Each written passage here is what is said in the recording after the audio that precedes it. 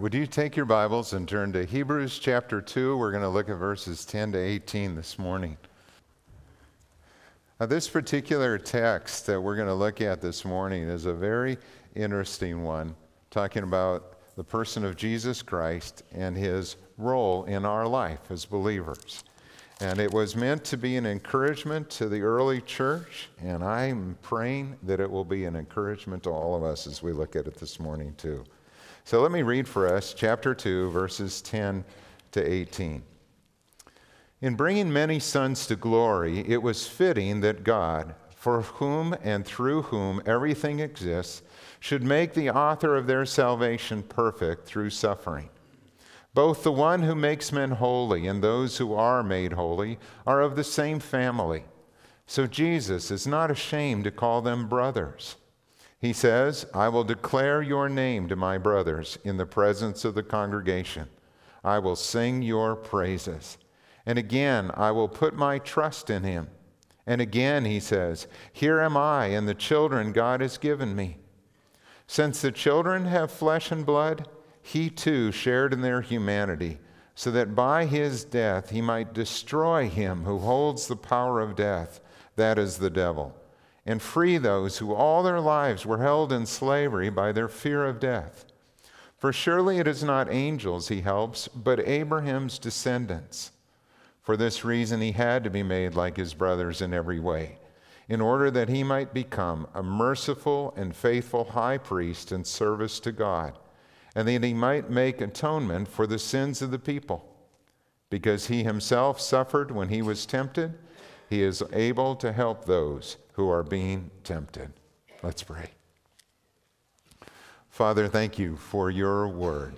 And I pray that today, as we look at this wonderful passage that talks about Jesus Christ and his relationship with us, I pray that it would strike us in a new way, a fresh way even, that we would hear these words of Scripture that we have read before, and that you would impress upon our heart just what it is that you want us to take away today. Father, minister to your people. We ask that in Jesus' name. Amen. Well, as I mentioned, today we're looking at a passage that has been a source of great encouragement to believers in all generations. It's a text that talks about Jesus' solidarity with his people.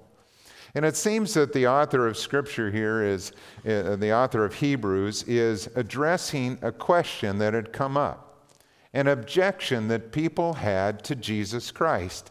And the objection was this, that the idea of a crucified Savior was scandalous in the ancient world.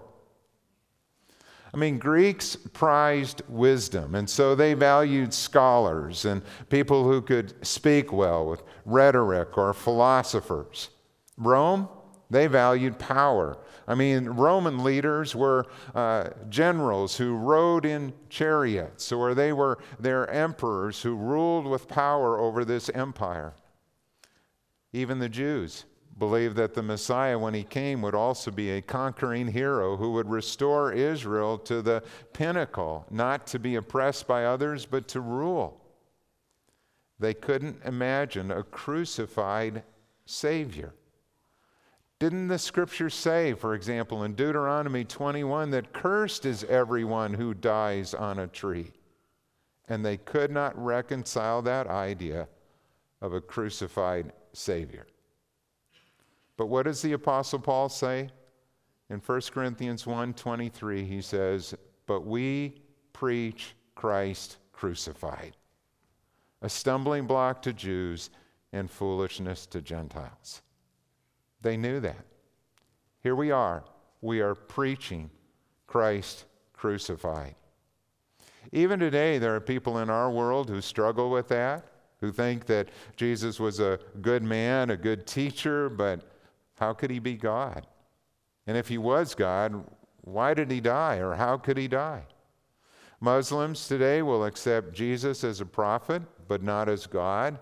And they wrestle with the question, how could a holy God take on corruptible human flesh?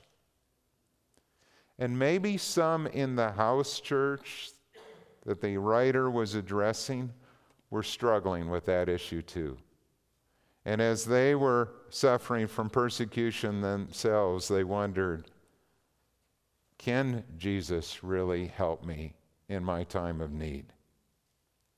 Well, the author of Hebrews shows us that rather than being a disqualification, Jesus' humanity is fitting. That's what he says here. In bringing many sons to glory, it was fitting that God would do it this way. It was appropriate, that word means, and what he'll argue is that it was even necessary for Jesus to be a suffering servant. His humanity is one of the things that makes him such a wonderful Savior.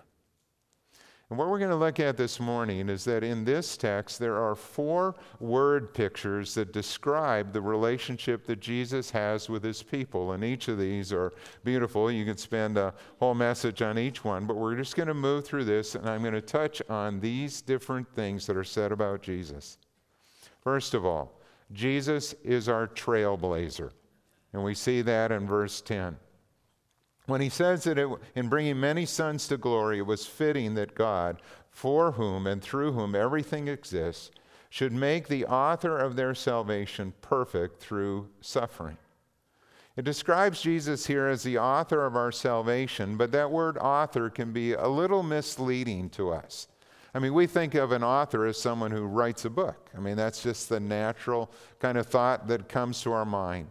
But the word in Greek, archegos, can be translated as a leader or an originator, author in that sense of an originator or a founder. But it can also be translated as a pioneer or a trailblazer. And I like that word trailblazer here. I think that is a good one.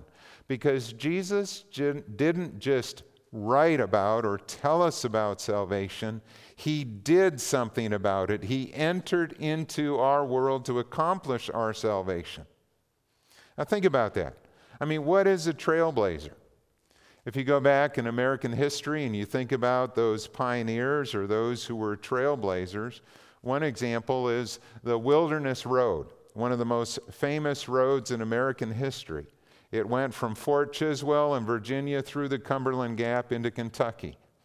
And it was Daniel Boone who was asked to carve out this new road. He was following Indian trails that have been used for centuries, but he blazed a trail through the wilderness into central Ohio, and then later that road would be extended to the falls of the Ohio in Louisville.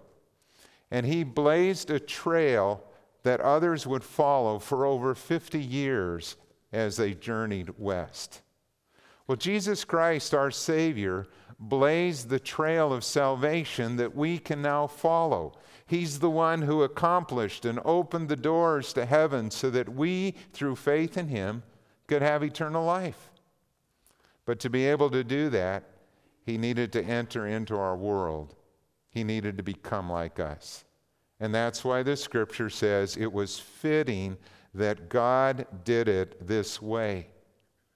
He tells us that our Savior, our trailblazer, was made perfect through suffering. Now that's an interesting term. And when he says he was made perfect through suffering, it doesn't mean that he was made morally perfect. Jesus was the sinless Son of God. He never sinned. But he was made perfect in this way. And that by becoming human, taking on human flesh, he experienced the things that we experience in this life. He knew what it was to suffer from pain or sorrow or fatigue or rejection and to be falsely accused. He knew what it was to be hungry or thirsty, weary, or to suffer under temptation. It was fitting because he opened the way to bring many sons to glory. And I love that expression. I mean, Jesus' death and resurrection was no small thing. By accomplishing what he did, he opened up this way that many would follow. Not a few, but many would come to know him as Savior and Lord. They use the term sons here in the scripture. And in our age, where we're trying to be politically correct about how we say things, or sometimes we want to change words in terms of gender, He opened the way so that sons and daughters could come into a relationship with him. But the reason the scripture uses sons here is because in that context, to be a son also had to deal with privilege and the inheritance that one would receive. And so we are all called sons of God in that sense, that are here to inherit what he has for us. And what does he have for us? He opened the way to bring us into glory. Into glory. Just as he is seated at the right hand of God the Father in heaven, and he is experiencing all the glory and wonder of that place, he's going to bring us there too. And we will experience the glory and the joy of heaven with him. That's wonderful. That's great news to a church that is suffering and to individuals who are struggling. Secondly, he'll tell us that Jesus is our brother. And we see that in verses 11 to 13. That both the one who makes men holy and those who are made holy are of the same family. We belong to the same family. Jesus is not ashamed to call us brothers, and that is remarkable. The writer draws on two Old Testament passages here to make his point. And both of these texts are messianic. And they would have been understood that way by the Hebrews, by the early church that was reading this.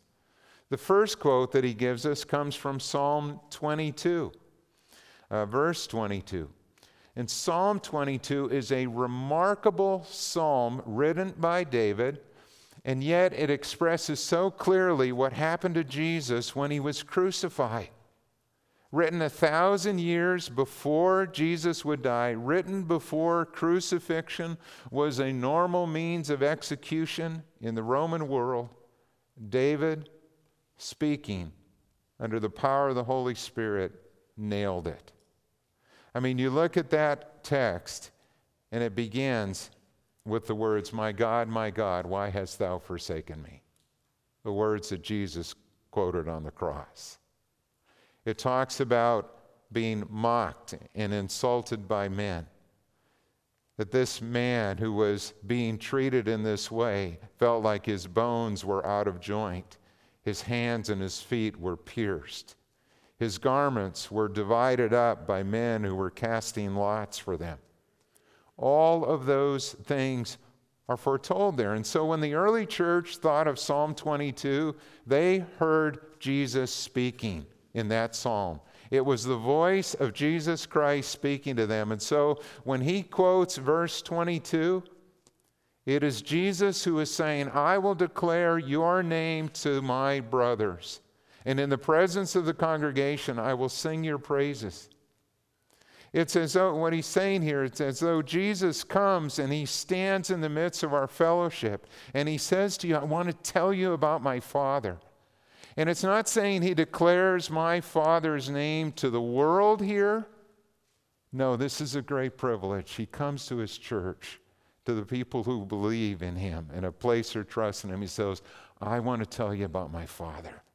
And I want to tell you about his love for you and his compassion for you. And here is this church that's struggling, and they hear those words. And Jesus is saying that in the presence of the congregation, that's the church, I will sing your praise. I mean, that's just a wonderful, rich text that he is talking about there. And then secondly, the other passage he quotes from is Isaiah chapter 8, verses 17 and 18.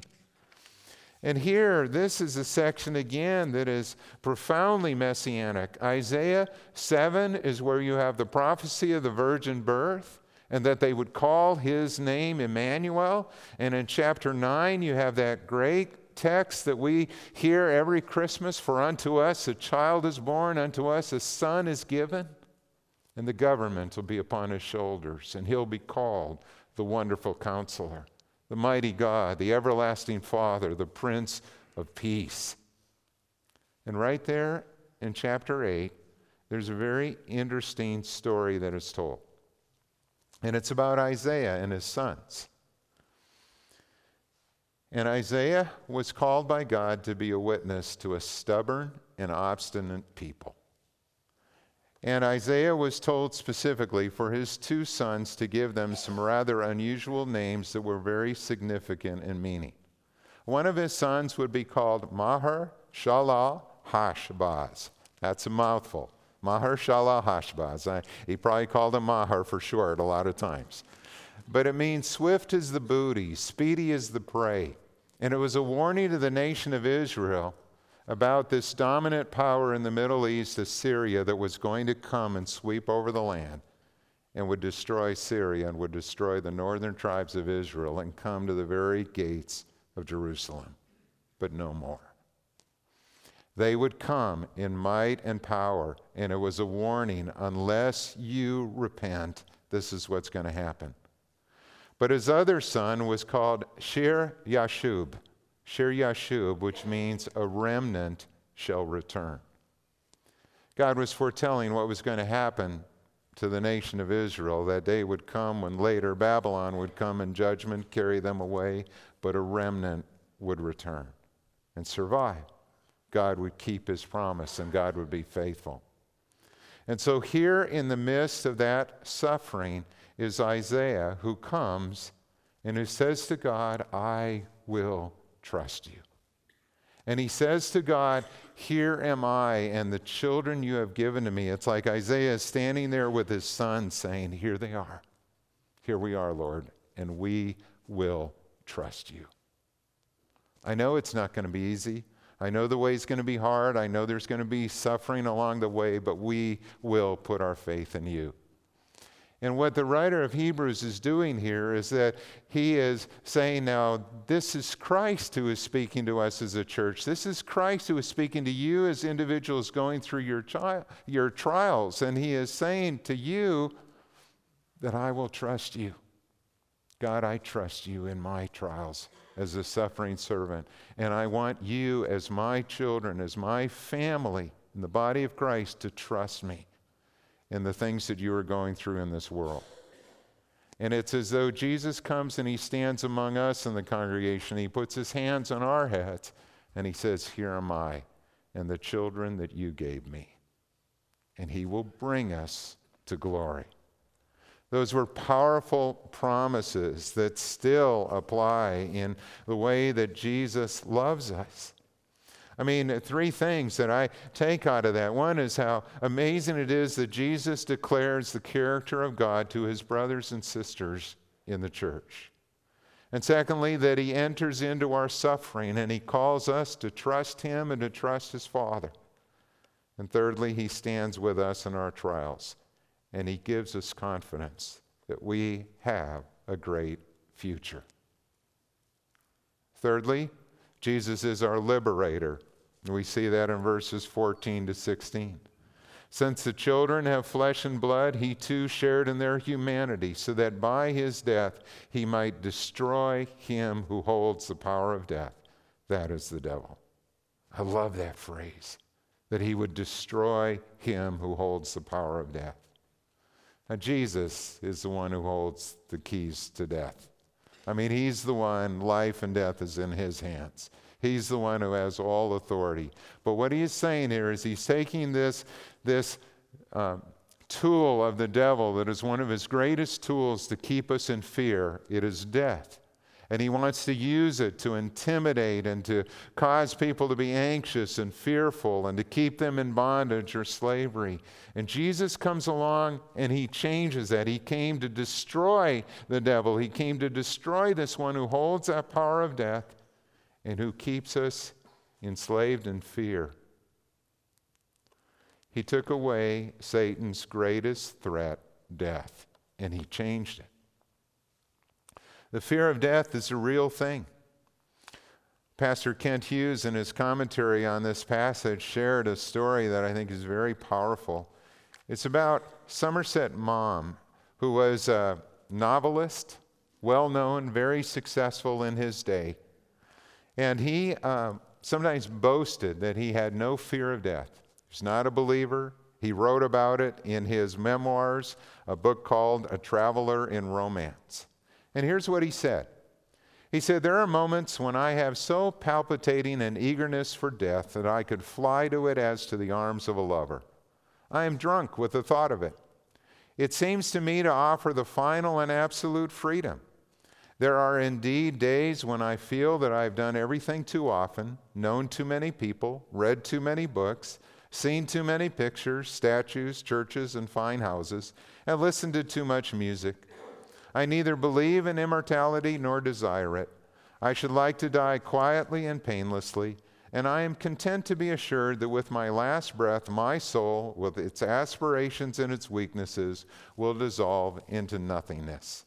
He wrote that at the age of 90. Somerset Maugham had a beautiful kind of mansion on the Riviera. It was filled with all kinds of art and prized possessions that he had collected over his years. He had 11 servants working in his home at the time that he died. He was the envy of many because of his fame and fortune. But how did he really die? Well, in 1965, his nephew, Robert Maugham, visited him. And here's what he said. The following afternoon, I found Willie, that's his uncle, reclining on a sofa, peering through his spectacles at a Bible which had very large print. He looked horribly wizened and his face was grim. And he said, I've been reading the Bible you gave me, and I've come across the quotation, what shall it profit a man if he gain the whole world and lose his own soul? And he said, I must tell you, my dear Robin, that text used to hang opposite my bed when I was a child. Of course, it's all a lot of bunk, he would say, but the thought is quite interesting all the same. And that evening in the drawing room after dinner, Willie flung himself down onto the sofa and he said, Robin, I am so tired. He gave a gulp and he buried his head in his hands and he looked up with his grip tightened on my hands and he was staring towards the floor. His face was contorted with fear and he was trembling violently. And Willie's face was ashen as he stared in horror ahead of him. And suddenly he began to shriek. Go away, he cried. I'm not ready. I'm not dead yet. I'm not dead, I tell you. And his high-pitched, terror-struck voice seemed to echo from wall to wall. I looked round, but the room was empty as before. You know, those are not the stories that get told, are they? The stories of when people come to die, and it's not the angels waiting to take them to glory. It is the demons waiting to take them away to hell. And here was a man who mocked God, who lived his life as though he was arrogant, unafraid of death, and that was going to be just fine for him to end up in nothingness. But it wasn't true when he came to the end of his life. Why do we fear death? We fear the pain, although most deaths are not that painful.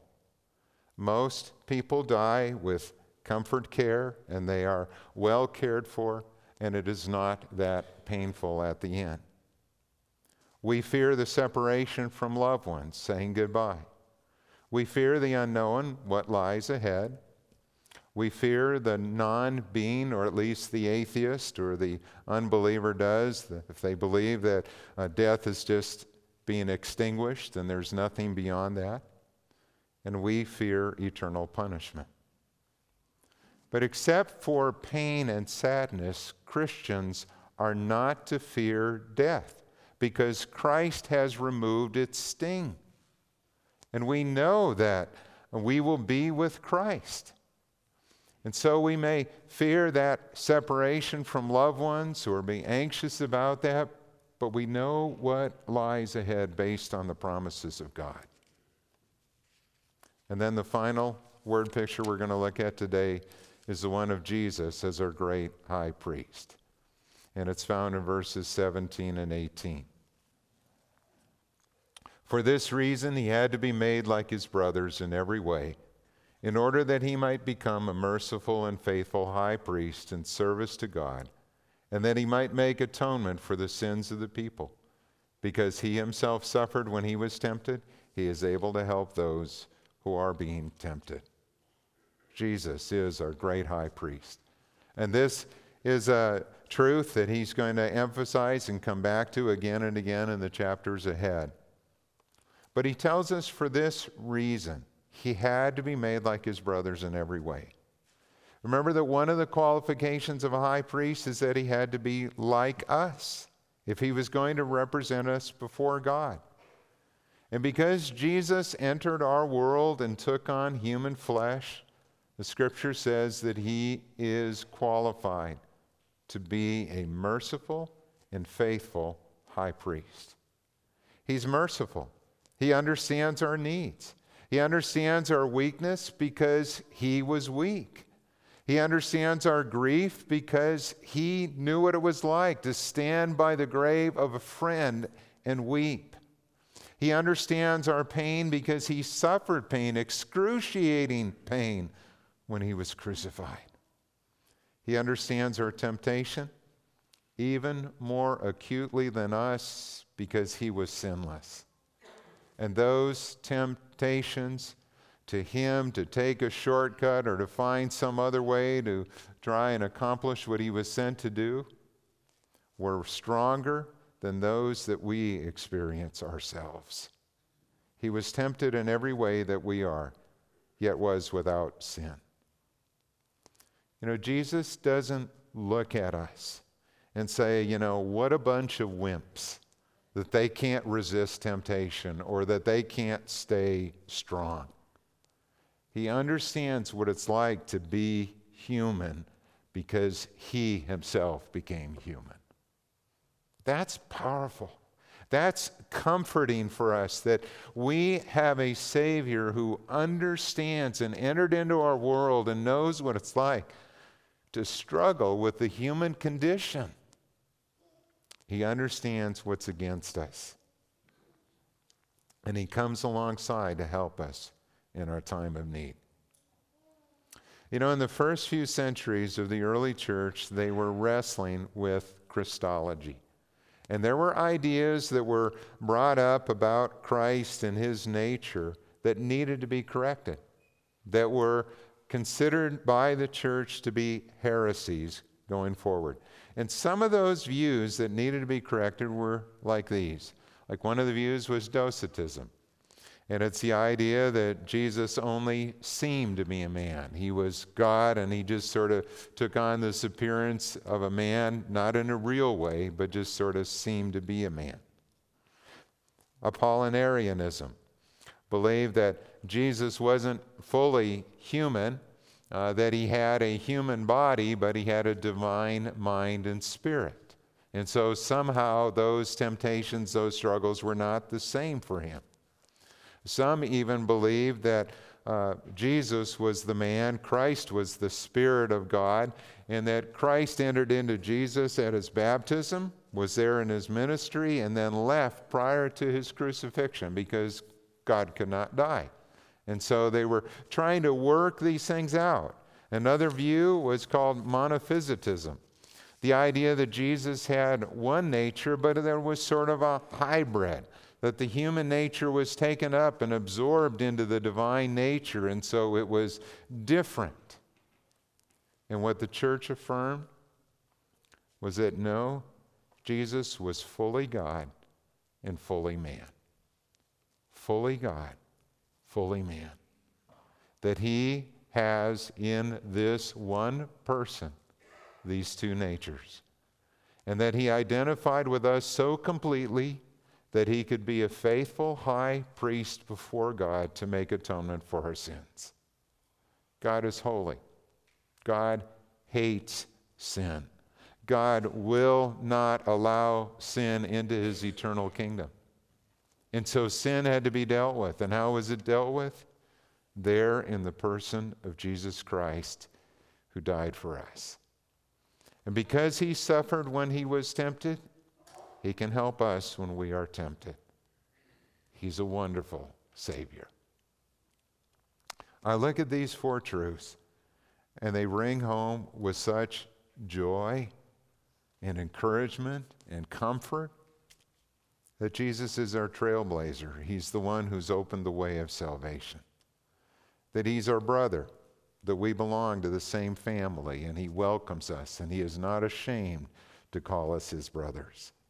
That Jesus is our liberator. He's like that champion. He's like David going into battle with Goliath, and he won the victory and defeated our foe, Satan. And Jesus is the great high priest, the one who understands our needs and who comes before the Father to intercede on our behalf. I want to close this morning with a statement that really brings us together. And this statement comes from the Heidelberg Catechism. I want you to hear it first, and then I'd like us to read it together in unison. Just listen to it first as I read it and think about the words that are spoken here. The question is asked, what is thy only comfort in life and in death? And the answer is this, that I with body and soul, both in life and in death, am not my own, but belong to my faithful Savior, Jesus Christ, who with his precious blood has fully satisfied for all my sins, and redeemed me from all the power of the devil, and so preserves me that without the will of my Father in heaven, not a hair can fall from my head.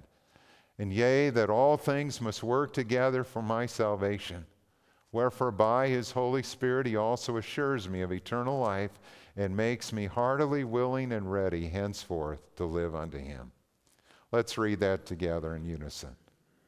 That I with body and soul, both in life and in death, am not my own, but belong to my faithful Savior Jesus Christ, who with his precious blood has fully satisfied for all my sins, and redeemed me from all the power of the devil, and so preserves me that without the will of my Father in heaven, not a hair can fall from my head.